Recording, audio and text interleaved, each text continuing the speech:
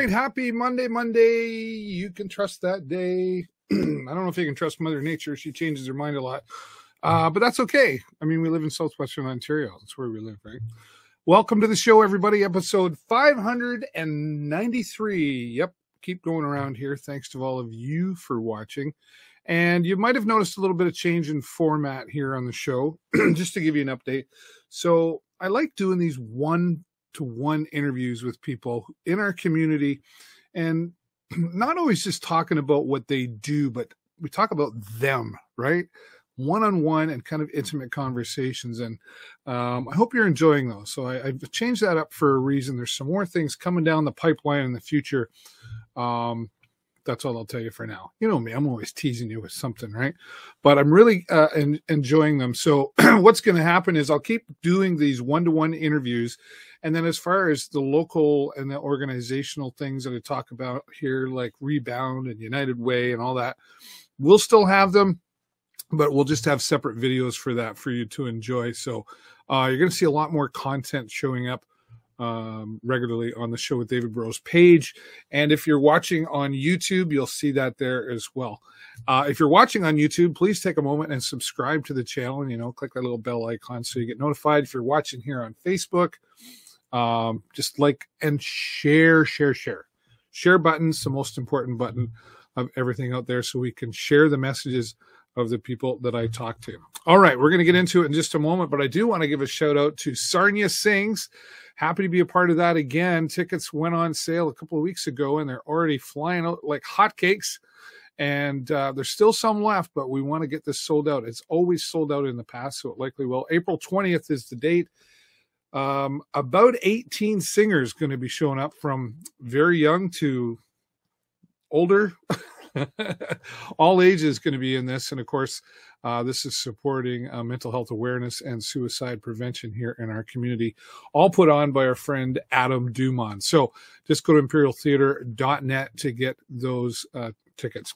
I will give a mention as well to the Sarnia Sting. Of course, Sarnia Sting, 7 wins in a row now. This has been an amazing team and quite a journey from the start to where we are now. They had a lot of struggles in the beginning, but they've clinched a playoff position, and they're still looking very, very strong. They won 6-3 on Friday over the Sioux, and then I guess they like 6-3 this past Sunday, 6-3 over the Kitchener Rangers. So next game coming up on Wednesday, we'll be there live from the concourse as well. And now my friend Connor Burke will be joining me for my co-host. Yes, my co-host for Wednesday. So look out for that. We're going to have a lot of fun there. And of course, before we get started, always got to say thank you to my supporters here. Blue Water Power, a group of companies coming on board to support us here. Thank you, Blue Water Power. Joe's Discount Tire, the seasons keep changing around here. Make sure you got the right tires on. And of course, 11.5 years from our friend Guy at AG Event Graphics. Visit them online at askguy.ca. So please go online and visit all of our sponsors so you know what they're about, and maybe you can support them locally as well. All right. Well, I'm excited for this. I'm excited for all of the interviews I've been doing, but I really, this is a busy guy we're going to be talking to here, and he was able to give me some of his time. Adam Kilner, who is known for being a minister in the community and, of course, a new council member here in Sarnia, but he does a lot of different things, and we paid him a visit, and this is what turned out. We had a really great one-on-one conversation, some laughs, and we talked a little bit of serious stuff too, but, well, here it is. Take a look. Here's Adam Kilner. It's nice to, I know I've been saying it every week, folks, but it's really true. I just love really getting out one-on-one and having these conversations with people in our community. Today we're at Dunlop United Church with our friend Adam Kilner. Thanks for being here, Adam. Thank you. Actually, thanks Dunlop Central. Or Dunlop Central. What did I say? United, yes, Central. And this is a nice space that we're sitting in. It's pretty welcoming, actually. When I came in the door, there was a gentleman out there, and you could hear the ladies in the kitchen chatting away. It's very welcoming to come in here, and a nice lobby there. And I didn't even know they were going to be here. Yeah, so. There you go, right. Let's, boy, we've got a lot to talk about with you here, Adam. You've done so much to this point in your life, and but let's take people back to how you first got to Sarnia and what brought you here. I was adopted here. Yeah. I was fostered, born in Windsor, fostered by a lady named Irma Vinson, who fostered something like 250 plus kids in Windsor, Detroit. I was the last infant that she fostered in the 80s. And back in the day, adoption was a lot different than it is today. Oh, how so? And so after my parents had a number of kids, I think they were on the Santa's nice list. Right. So they just kept getting more and more every time they said, oh yeah, we'll take some more in. So like literally the day that Children's Aid in Windsor had me ready to go, they called up my dad, who worked at St. Clair School, and we got this kid. Called him in the morning. He goes up to the principal. I think it may have been Ruth Illman, the principal that a lot of people know, and he just said, yeah, I got to leave. And he went to Windsor with Mom, and that kind of was history. And then I was here. I would have been about 20 months old when that happened. So the lady who fostered me, Irma, she was married to 2 ministers. The second one was Reverend Adam Vincent. And at that time, my name was actually Jimmy. Oh, okay. So when they adopted me here, Judge Kent, I think it was, can't remember his first name, but they renamed me Adam after Reverend Adam Vincent. Oh, okay. And so I do look back at becoming a minister and thinking, I don't think I would have expected that growing up. Right. And a lot of people knew your dad, right? You know, and tell everybody who it is. Yeah, Earl, unfortunately, he passed last August, but he taught at St. Clair for about 35, 36 years. Taught my sister, taught me, had a lot to do with a lot of people. Yeah, he was there for eons. He was also at Northern and Skits, I think, but just for like 1 year stints in the early 60s. Right. Like I went... Dad ended up with dementia, and he was very forthright about it. Really helped us talk about it because we've got a big family, and sometimes you go to the super. Like I had times going to the superstore, and I heard this about your dad, and sometimes I'd be there like, I haven't even heard that. Right. So you got to learn a lot while you're walking around and talking to people. Yeah. What was that? What was that like growing up in your home with the family? It was. I mean, there's so many things. Like we were a family in the 80s who was like composting. Dad was, it was a one family income, which I'm not even sure you could do today with that many kids. No. Just given. I don't know how they did it then, to be honest. Yeah. And we had a dryer, but he would regularly throughout all times of the year, he would hang our clothes out to dry, winter, summer, spring, fall. And he had a coupon wallet that was double the size of his regular wallet back when physical coupons were a thing. And so it was just, we took class trips in the 80s from Lake Road School, which was, you could walk in 5 minutes to our backyard where we, just so people could see, they've got 5 compost heaps. And the kids rotate them around. And it's not that we love doing it. It was because it's, what kid likes to do work around the house, right? Yeah. But I look back and I just think, like all of these kinds of environmental things that I was involved in, they were just out of necessity for keeping costs low in our house and all that kind of stuff. So it was just, I don't know. I don't know anything other than that. Yeah, right. I mean, but the one thing I do know is that mostly everybody else I know, friends, family, and so on, did not have my experience growing up. Yeah, wow, what a neat experience, too. Kind of ahead of everything in a sense of, like you say, back in the 80s, who composted, right? Yeah, So that's cool. Well, now, you're, something I learned about you recently that I really didn't know until I started creeping your Facebook page, to get ready for today, is you're a musician as well. Yeah, I put out an album in 2020, a solo album, and then joined a rock band called Rocky Rivers and Company with Rodney Medwid and Tim Anderson. Oh, is that right? Wow. And who else is in there? Chris Molyneux. Yeah. Great guy. There's a number of us. I'm sure I'm having a brain that's okay. stop That's because, but yeah, we just started in last May, and our first gig was opening for the Trews. Yeah, how cool is that, right? You were tinkling the ivories here just before we got started. Some Elton John. You're a big fan of Elton John, are you? Or was that? Oh my teenage years were sitting in my brother's basement over on Rosedale Ave, listening to his wife's. She had this big collection of. It was called Elton John to Be Continued. Oh, and it was just basically every major song he had, which had to be at least 100. At least. Up until, I think, the early to mid-'90s. Yeah. Because even some of his stuff like, I Believe in Love, It's All We Got, that was on there as well. Right. But it was before he put out Candle in the Wind and, like, the new version of Candle in the Wind. Yeah. Yeah.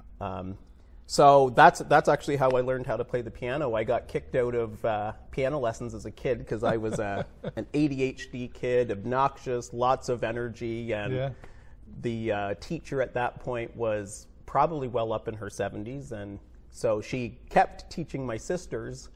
I got kicked out, but I joined rock bands when I was about 18, 19 years old as the singer, and had been taught by like Blake Stevenson and David Nichols and David Parks over at Northern. Learned a lot of theory, and after that I thought, I should learn an instrument. So I went, I had played the clarinet and saxophone up until that point, but knowing the theory, it just got me the ability to learn how to create chords on a piano and then learn how to play by ear. Yeah. Have you written some of your own music? Yeah. So I sold at the Bookkeeper an album in 2020. It was called Freedom Tapestry, and the painting is almost, the album cover is almost better than the actual record. It was painted by Elise McDonald, and I actually have the original sitting in my office just down the hall of the album cover. But yeah, we released that in 2020, and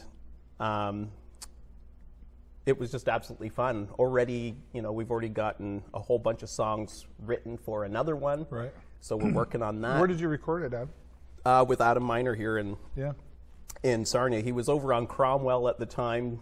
Well, actually, it was while he was moving from that studio he had right beside where Vic's Corner Deli is. Yeah, on Christina Street. And then he moved just down the street on Cromwell to a house. So we were kind of at both places at one point, and now he's in a different location. But he's a master at his craft, though. He is. He spent a lot of time going to different bars, playing. I don't think he's done that in a few years, but yeah. Very talented man. Very talented, yes. Yeah, you're lucky to have him help you with that.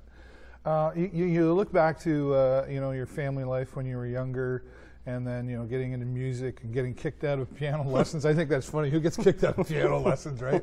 You get kicked out of school, but and to now we're sitting here today with a multitude of things that you do, obviously here at the church, but and now in politics.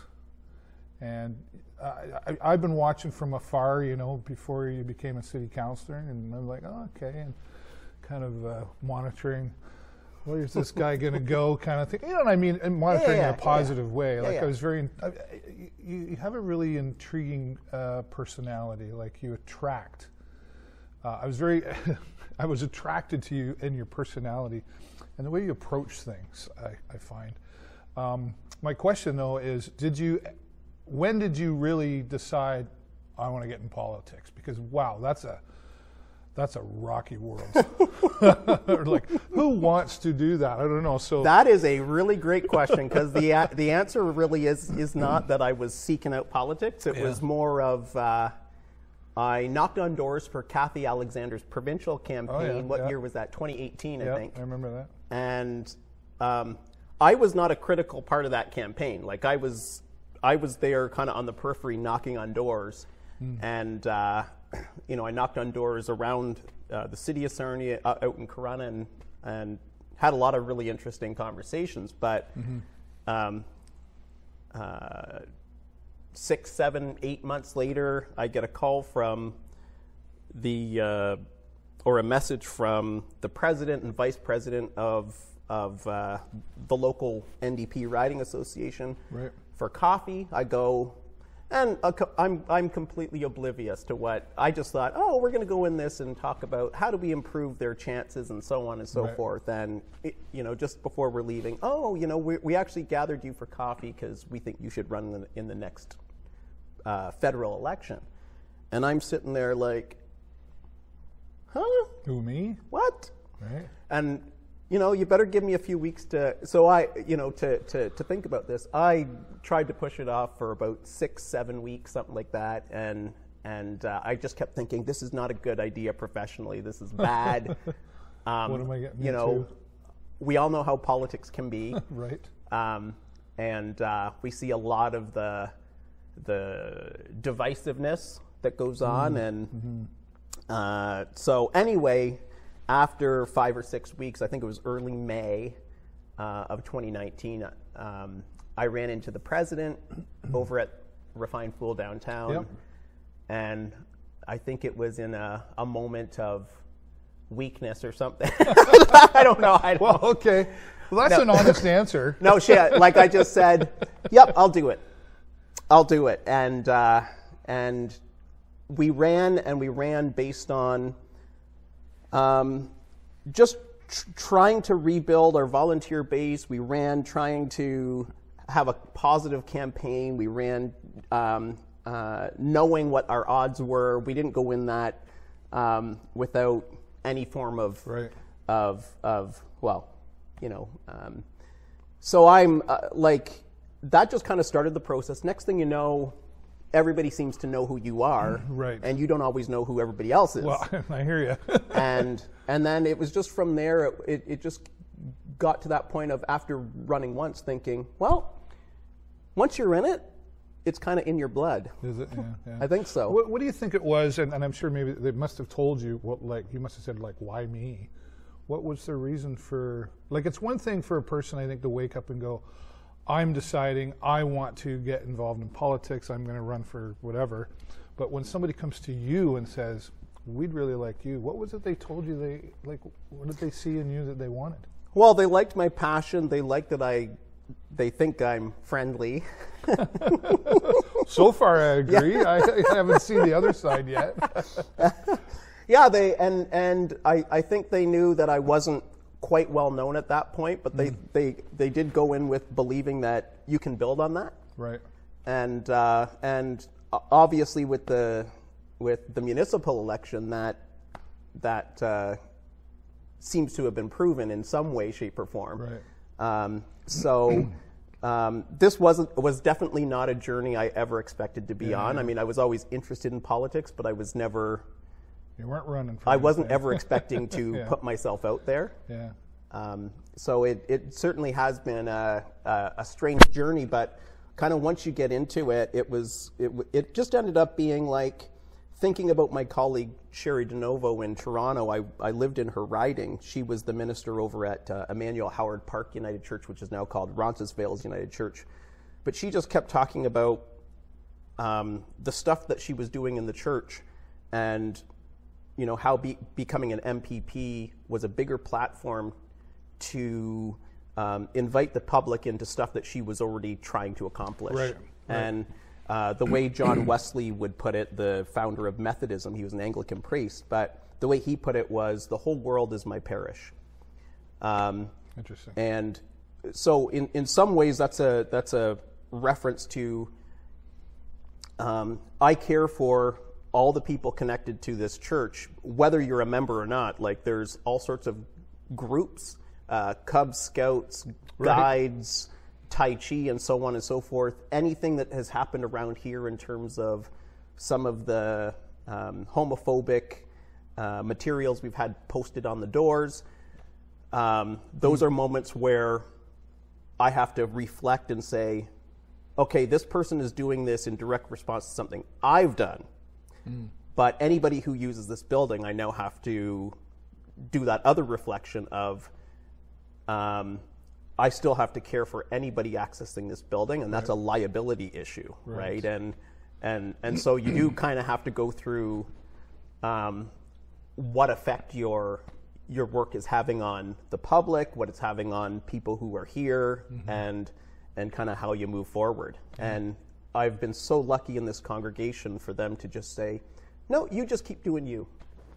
They have supported it in every way, shape, or form, including when it's cost them lots of money to, they did end up putting security cameras around the building because of some of these incidents, I guess I should call them, and $12,000. And how recent was these actions? They would have been in the 2021 federal election. But we're also lucky that we've got neighbors who aren't necessarily part of the church who keep an eye on what's going on around here. But they're part of the neighborhood, right? Yeah. They are part of the neighborhood, and they have great respect for us. So a lady across the street, when some of these things got posted, she goes out, walks the dog, and, this doesn't look like it should be here. So she sends me an email, and as soon as I get it, I come here and, I don't know what I'm supposed to do with this. So I just called the police. Yeah. Do you think, I guess we're talking politics a little bit here. Would you agree that we've really become are we a divided community? You know what? I don't you go on social media, we all believe that, and that's because one of the things that's changed my mind on a lot of this is taking a course on emotional intelligence, and I was just reading a book about it. Yeah, about the language we use. It's really incredible. Yeah, everybody should honestly look into that, in my opinion. On social media, everybody uses escalatory language about the issues, and obviously we all have strong reactions to whatever we read. Sure. But I just know I go into different spaces and talk to people who don't see the world the way I do, and people try to ask me hot button questions and all that kind of stuff, and I just keep sitting back there thinking, how do we have a conversation? Yeah. And because that's the most important thing. I need to be able to hear what you're trying to get across, but conversations are difficult. If you actually care about somebody else's perspective, Absolutely. You have to invest. There are ways of operating in the world where you can shut down other people and say, I don't care about what you say, so, go away. But one of the things I think that's really peculiar about democracy, for example, is it takes a lot of work. Well, effort, right? Yeah. Well, and it's kind of like a marriage. There's always going to be conflict and difference of how-tos, especially when children are involved. Yeah. You were raised one way and your partner was raised the other way. Yep. So then we argue, and we have to find those grounds to meet at. Sometimes. I forget who said it. I heard it not too long ago. So you can have a conversation with somebody, but if they're not really willing to listen, you need to walk away. Yeah, it has to be a conversation. Yeah, and I think that's probably everybody's a journalist now, Adam. I think because they can go on social media and type it out, right? And you've probably heard too. Oh, that Facebook's a terrible thing. It's not Facebook that's the problem. It's the ones that are on the keyboard, right? When I see people swearing 4-letter words, I'm like, it's one thing to have a conversation and something slip out, but you actually had 5 chances to not 1, 2, 3, 4 letters, and then you had to hit the enter key. Yeah. Yep. So I guess the mindset is what I'm talking about, right? Are we making any progress with getting along? Well, I think the bigger issue, Dave, is really, it's not so much social media, it's social media plus pandemic, where we're all a lot of true colors came out in people, right? True colors came out, but it's also a piece about isolation. In ministry, we have had reports for decades on how United Church ministers have felt more and more isolated. when people are more isolated, they're less, like you and I interact over Facebook. It's very different than you and I talking in person. Absolutely. You get a warm body across, I see how you're reacting to things. I'm going to temper any controversial things or anything that I might think there's is no escalatory. tone of voice on social media. Yeah, well, and there's also, like, it's also impersonal in the sense that I'm not getting your direct interaction. I don't know your tone of voice. I don't know what your facial expressions are. So that's why I don't like to play poker online. So I honestly think the biggest thing, like being on a university board in the Toronto area, we've had administrators tell us, like, kids coming into university this past fall, like, coming up to administrators, well, we don't actually know how we're supposed to interact with you because we've never interacted with anybody for the last 3 years that weren't our parents or grandparents. And so I just think that the isolation likely has a huge impact on kind of the limitations we're willing to put on ourselves when we interact online. So I just think the antidote is don't lose our community spaces. We're having conversations right now about how do we what do we do with church spaces that are closing? You know, because we know religion is very different than it was even 10, 15 years ago. Yeah. And especially like 40 years ago. It's dramatically different. Shrinking, right? But these have historically been public spaces, so can we transition them into something that will continue to create gathering space for our wider community? I think those kinds of things, like we see it at Mods and the Refined Fool and stuff, like, local places that people can interact and stay connected to each other. I think that's the big, that's probably the big antidote, if there is any. Right. Meet people online that you've had a disagreement with on Facebook. Yeah. But that being said, I mean, the next generation coming, my son, for example, he's going to be 23. They date on the phone. They and I mean, and the pandemic forced us to live stream everything. Right? It was weird. I was live streaming funerals in the pandemic, and that generation kind of accepts it. Even like going to the bank, they don't want to talk to anybody. They just want to go online and apply for their mortgage, and so that's going to be a problem. Oh, it's we open Pandora's box in some way, right? It will never be able to, we'll never be able to close it.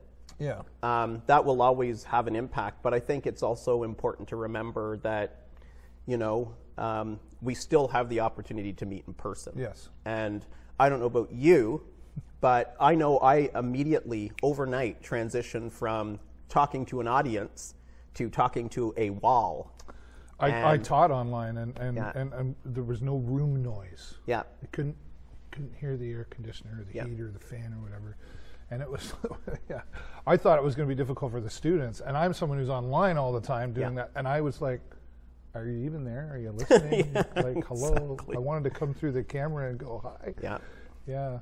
And it had its own emotional toll on us. Totally. Like, I know, I came into ministry to help actual, physical people. Yeah. And then you're in here talking to a wall trying to help people, but it just felt so weird. Try to engage and chat. Yeah. Yeah. Yeah. And then, coming out of the pandemic, I just feel worn out by, I say to people, oh yeah, I like to post on social media, but I don't anymore really really like responding to comments anymore. It just feels emotionally taxing. Yeah. It's not that I'm against it. It's just 3 years of this has just... It takes time, too. Trust me, I'm always on doing my thing, and I have to go... I got to go to LinkedIn, and I got to go to Facebook, and oh, crap, I forgot Twitter. And it's work. And I can certainly see where that would be exhausting, especially, in what you're doing there. You're trying to help people, save people, however you want to put it together. But you've been able to come through that. And now you're city councilor, and how's that going? That's a good. Well, I said I wasn't going to trip you up or trick you, but I mean, really, that's how's it going? Like, I should have expected that question. well, you know, No, I'm kidding. It's you know what? It's like a workplace where just everybody is, you know, everybody is who everybody is, Yeah. and I just found it really exciting and inspiring to be able to just call up any counselor and say, you know, this is what I'm reading, but I don't know if I necessarily understand it the way it's supposed to be understood. I can talk to any one of those, and they'll pick up the phone, and we'll chat for eons about what our options are for this or that different issue. The camaraderie has been outstanding, and you know, like this goes back to the previous comment. Like, well, you shouldn't be able to get along with that person because you guys have different. I kind of asked that for a reason. That's what I was Yeah. saying. Like, talk about having to get along and work with others that you are definitely going to have difference of opinions on. Yeah, like it's just again, like my mode of operation is always try to come from a place of empathy. That doesn't mean you have to agree with anybody or anything. It just means that you're trying to do the work to hear somebody else's opinion, to understand their worldview.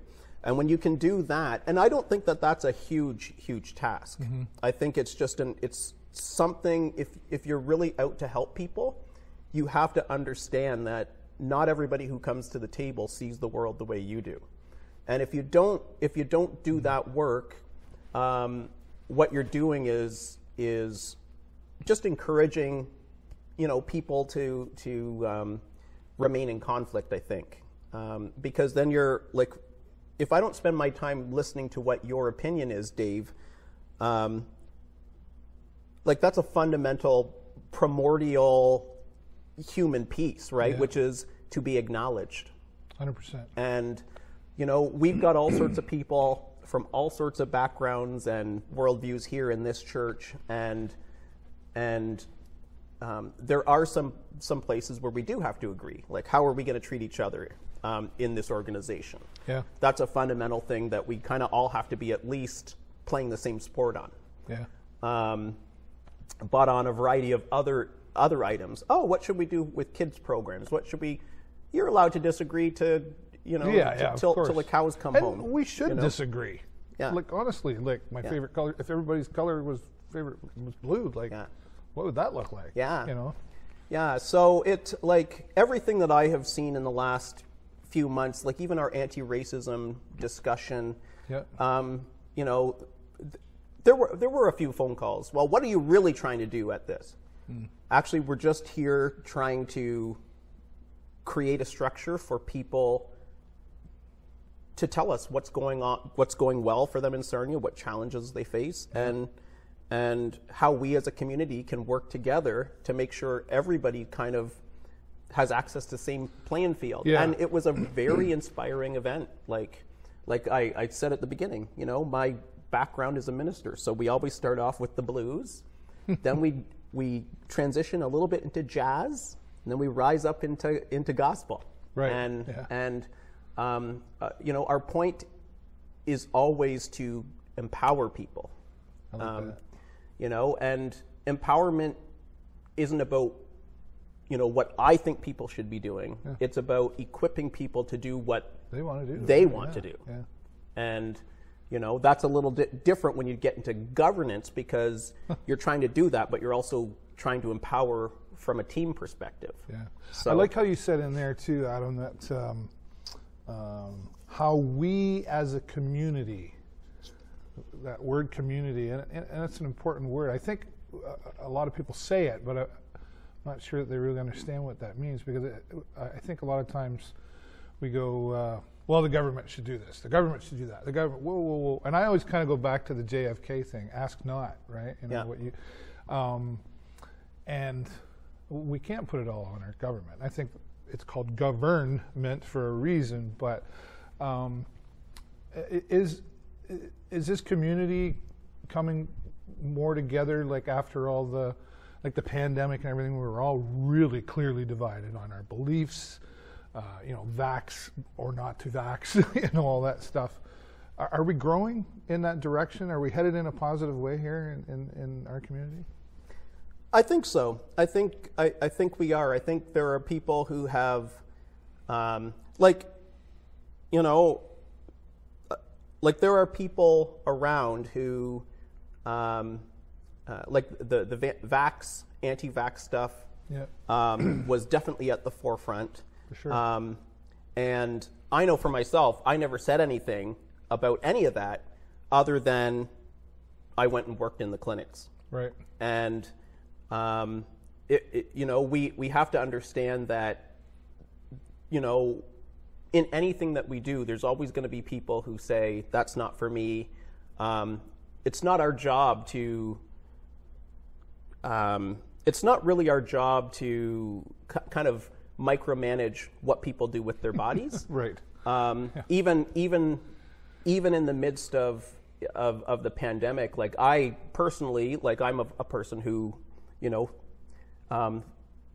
kind of went into that conversation saying like, okay, we should do everything that we can to promote this. But obviously when you're promoting, there's always going to be people that say that's not for me. Mm-hmm. But coming out of the pandemic, I think that we have a lot of people who are just hungry for connection. And this is everything, like all the conversations I've been involved in have especially revolved around the housing crisis, but also crises around losing public space. And I think those are critical conversations because having a guaranteed roof over your head means you don't spend all of your time wondering, where am I going to be tonight? Right. Which itself, I'm pretty certain, has impacts on people's mental health. Definitely. As well as a variety of a variety of other social concerns. I think public space is absolutely necessary because it keeps people interacting who wouldn't necessarily normally have that opportunity. Yeah. So. And we're seeing, there's a couple of spaces downtown that I see popping up that are helping with that. And but it's certainly concerning. And if there's some people that don't like to say homelessness in Sarnia, I've lived here all my life, born and raised. Yeah. And I remember, riding my bike around in the '80s when I was in high school, and everything was just it's Sarnia. Nothing happens in Sarnia. Boy, does it ever. And you drive around now, and we see little tent cities popping up. Yep. There were some spaces down in the south end, like off Confed there, where it was happening, and it's really out there. And it used to be maybe we didn't see it because it was couch surfing for the young kids. Yep. But now, where did this come from? Because it was pre-pandemic, even, right? It was. I think we were. It wasn't really like. I really think, there were a number of us already sounding alarms in 2019, for example. Yeah. But even then, like I know for myself, I wasn't expecting things to take the critical and dynamic shift that it did, especially in I think most didn't. the spring of 2021, because it went from, it almost overnight went from, okay, we know this is a problem and always has been, and things are not going to get necessarily better without some policy and some access to grants and shovels to get that ground working, but or ground turned up for building. But I just know it was sometime in the spring of 2021, and I just remember that because I bought the townhouse I was living in. Oh, yeah. And got a really great interest rate. And then I just remember the day I signed the mortgage, I looked across the parking lot. I live in a townhouse. I look across the parking lot, and some place is going for tens of thousands of dollars more than I paid. And next thing I know, interest rates are going up, and Right. housing prices are, in some cases, even doubling. Yeah. And then next thing I know, I'm talking with some friends in the legal community, friends who are concerned about our city, who are going around and finding all of these different encampments in different areas of our city. And we've kind of been that way ever since. If you've listened to Miles Vanny talk about the amount that the Inn of the Good Shepherd has spent, prior to the pandemic, it was something like $5,000 a month to help feed people. Now it's something like $25,000 a month. He taught me, I've interviewed him many times, and he always taught me, imagine a 20 by 40 swimming pool, and you have to fill that every month with food. But now you need 2 20 by 40 swimming pools. That's a lot of food. That's right? a lot of food. And that's just food. We're not even talking about things like diapers and tampons and all that stuff. That stuff's really expensive. And now our food's going like, prices, we could talk about that forever too, but prices go up. They typically don't go down. Gas is never going back to 50 cents a liter. That's right. Can of pop's never going to be 50 cents again. So, we got a lot of catching up to do to relax people, right? But I think you're right. I think having these open spaces like churches, or just like even like a mods, or like the Mitten Village area did a nice job in that parking lot in there. River City Vineyard. Yep. Love River City Vineyard for what they've done, working so hard to raise money and take care of that there. But and they're working hard to even expand. Yes. And they were ones that really recognized it. Like, they really saw this coming, didn't they? Oh, they did. And like, here's the thing. We need both shelters and we need medium or high density housing. Like I am pretty certain that some of these larger homes are not going to be an adequate response to the number of people that we're seeing unhoused. And I do also know that, like, I come across people from middle incomes, people I grew up with. Oh, I'd love to move to Sarnia, I just can't afford it. So how are you living in Toronto? Exactly. Like, exactly. I don't get that. It's I think it's people who are trying to purchase a house rather than rent. But that's rent is so high in these other cities that you can't save money for a down payment, even to move to Sarnia. And I think that's probably what the issue actually is. It took me a decade to save up some money. Hey, I tell my son, I say, you can stay here for a while, but pack all your money away, because you should. And even then I go, even if he put away this much, like, wow, he's going to have a hard time even buying a house. Well, I looked at and part of that too, I think, Adam, is inheritance. Yeah, a lot of people, and I've had conversations with, I think it was Brooke Day that I interviewed not too long ago, and he said, people are living longer, so we need. My dad used to say, and it's terrible, and he had dementia too, and he said, you need me to die sooner because it costs money, right? It costs money to keep us alive and all that stuff. And he's not wrong on paper, obviously, but there's a lot of work to be done there for sure. Let's shift gears a little bit. Sure. I don't want to talk politics forever, but some really great points in there. But you're really involved in inclusivity in the community too, right? And that's interesting conversations, right? I might get this wrong, LGBTQ plus, and I don't know where it's at, but have you had any pushback from that? Oh, there's always pushback about that in our in this community. That's what some of the postings around the building have been about. That's what some of the online quote unquote death threats have been about. Like, I've had a member of this community call up the headquarters of the United Church. If you don't do something about Reverend Adam, we townfolk here in Sarnia will. And that went through the legal department there, and they called me up, and I was going through my dad's, it was a near-death experience at that point, and the head personnel person at the United Church calls me up, and I'm sitting there like, oh shit, what did I do? Right. What did I do, or what did I do now? Yeah. But it's been like, the Sarnia Police has been incredibly helpful in like just in exploring some of that stuff, and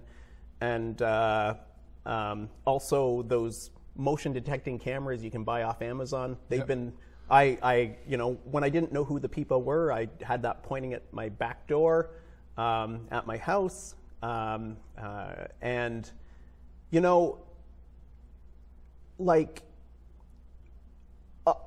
for me, it's just people can do whatever people are going to do. Mm-hmm. That's fundamental freedom. It's not up to me to tell people how to live their lives. And people will, that's, drag queens. Oh, that's grooming children. No, that's somebody being an entertainer. And every drag queen that I know of,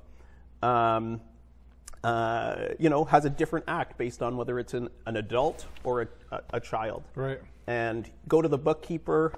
All you hear is all those children's songs we all sang as children. I can't even think of the one that they were just last singing. And reading, children's books that we likely have all read. Right. And the children are just fascinated by a drag queen. I didn't really grow up with that, but I became exposed to a lot of stuff when I was studying in Toronto. Like I graduated with the first trans person to be ordained a minister in the United Church. Like we were in almost every class together. And I remember going up to her one day and saying, you know what, I have a confession. I feel like I've been staring at you all year. And she said, oh, I know.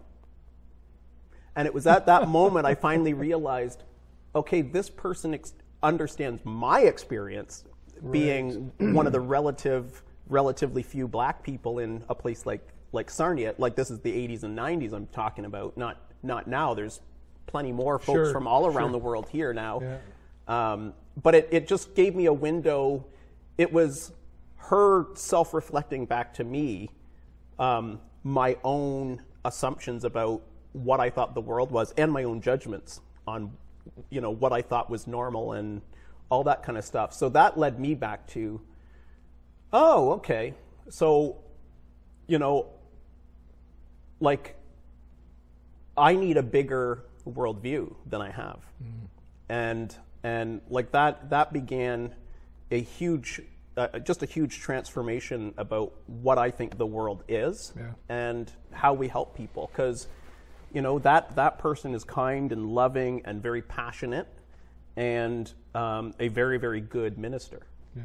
Kind of goes back to what you said earlier in the conversation about each other's opinions. It doesn't have to be mine. I need to understand yours. And so that was kind of an important moment for you, really.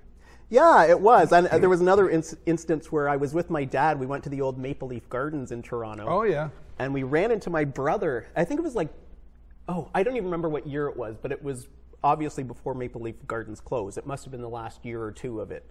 And we run into my brother after, and we were walking through the streets of Toronto. I couldn't have been more than 13, 14, and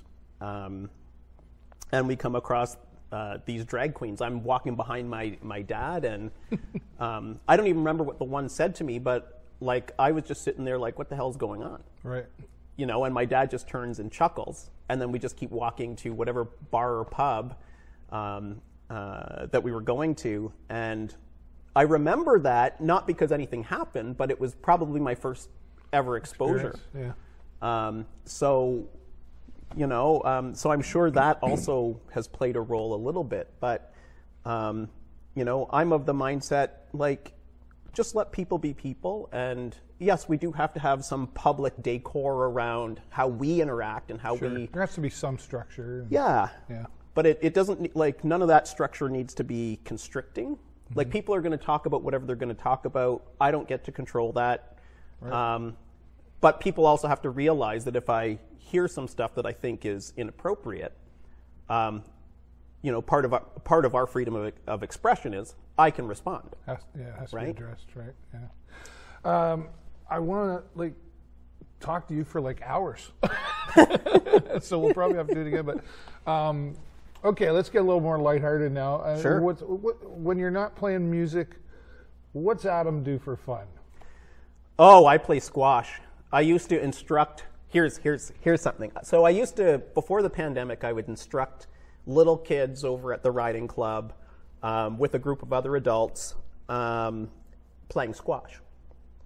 Well, two of these guys are about 17 now. So before the pandemic, like before the first lockdown, they would have been, I don't know, 13, 14. Yeah, okay. They have doubled in size. Right. And about a month ago. Overnight, right? Yeah. And I've never had a difficult time, in playing them, beating them. Yeah. Well, this other guy, his name's also Adam, 17 years old, doubled in height since the start of the pandemic. We go out on a Monday night, and he just utterly decimates me. So we play a best Right. of 5, and it goes up to 11 points it's point a rally, and he beat me 3-0. How'd that feel? Well, I'll tell you this. In December, I turned 40, Right. and I was feeling every year. The next day, yeah. But I think that's when I called you actually and said, "Hey, will you do the interview?" And you're like, "Yeah." You were Yes, it was. You were telling yeah. me I'm feeling it today, right? When's the student become Well- the teacher, right? Well, that was, when I talked to you, it was, I think the day after I had played him again, and I beat him 3-0. You were going but back. You were let me tell you, revenge. after the very first game, so you're playing up to 5 games. After the very first game, I am, I got the heavy breathing going on, gasping for air, and this kid is just like on the court. Oh, I'm just going to keep hitting until Right. Adam comes back on the court. And to make it even worse, by the end of game 3, after I won, somebody's like, "Oh, do you want to go on the court and hit?" And he says, "No, I got to go into the other room to work out." And you're like, I just had 4 workouts in one, right? Yeah. Oh, goodness gracious! It's nice. Like, it's neat when you're. You're seeing the growth there, though, obviously. Yeah. So that's one thing. I love playing video games. What do you play? I am especially a huge fan of the game Skyrim. I haven't heard that one. The Elder Scrolls V, Skyrim. Oh, It's one of the okay. best-selling games of all time, up in the top 10 or 15. Oh, really? And it's you're the Dragonborn, and your job is to stop dragon attacks. But there's also a civil war going on in the little province that you're in, and it's just open world, lots of exploration, lots of mountains that are, and like video games have come to the point right now where. Like if you look at games like Red Dead Redemption, made by Rockstar, the same company that makes Grand Theft Auto, that is one of the most visually stunning games you will ever find. It is basically it's about cowboys, especially outlaw cowboys. But like you go out into the wilderness, the landscapes are unbelievable. When I play Skyrim, there's a place called the College of Winterhold, and it's on this kind of cliff, like 100, 500, 700 feet above the sea. I've had times where I've had my character just jump off that. And when you're like, you get so involved in the game, you feel that falling feeling, if you know what I mean. Like it's the same one that you feel like when you dream about falling. Like it's a weird thing. Yeah. Love that game too. And I play a lot of NHL hockey. Oh, okay. Do you do any virtual reality? My son's really into that. No, but I've gone over to District Beta, and they've got. It's pretty cool. Yeah, it's after a while though, you start getting that weird kind of headache feeling. Dizzy, spinning. But they have this one really cool game. It's like a zombie game where you have to, make sure the zombies don't kill you. Right. And I remember the first time I played that, like I was getting eaten, and I just remember like physically trying to like stop them from eating me. Oh, yeah, like weird, it's a strange thing. Cool. What's next for Adam Kilner? What is next for Adam Kilner? Well, we're gonna Rocky Rivers and us are gonna keep. We're just in the middle of starting to record our band stuff. Nice. So that's definitely on the horizon. What else is? Constantly working on this congregation and repositioning itself after the pandemic. We have been probably one of the luckier churches in that. Do we still have people that aren't coming back out of the pandemic? Probably, but we are starting to see levels that are very reminiscent of pre-pandemic levels in person, and then of course you have additional people online. That's another thing. For me, the big thing around the church is like I withheld vacation and sabbatical time. In the United Church, you get about a 3-month sabbatical every 5 years. So we put that off because, again, it's like if you remember when Lloyd Robertson, sorry, not Axworthy, that's the politician, Lloyd Robertson and Peter Mansbridge left the shows they were running for a long time. It was almost like the public became disoriented because that familiar face wasn't there. So around here, it was always about, okay, we'll put that off. Everything in the world around us has changed, so it's important for stability. Even if it's like movies we see, like the U.S. president coming in when the apocalypse is happening. Yeah, right. It's that familiar face telling people, here's what's going on. And comfort, too. It's comfort, yeah. Even though everything else in the world is changing, this person is still leading us. Yeah. And so that's still a significant thing because as well, like during this pandemic, our congregation amalgamated with Central United Church, and you can see the 2 paintings at the back on the back walls here. Those both came from Central. The one on the right is the first moment that missionaries interacted with the indigenous community here, which I believe resulted in the creation of St. Clair United Church, which is the one beside the band office at Amshinong. Wow. And then the other one was painted by Allison Kaslick, and it's the steeple of the old Central. Nice. So we've had a lot of change around here, and stability has been a key factor in trying to make people feel at home and welcome and affirmed and empowered. So what's the next thing? Who knows? Right. I don't necessarily know, but we always have big decisions coming up at council. We got a few coming up Monday about especially about how do we grow in a smart way, and makes sense. And how do we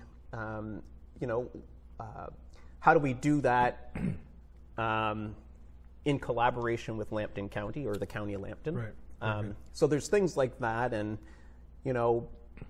I've never really been one to plan too far in advance. You're open to a lot, though. I'm open to a lot. I got into ministry because a minister called up while I was off at university.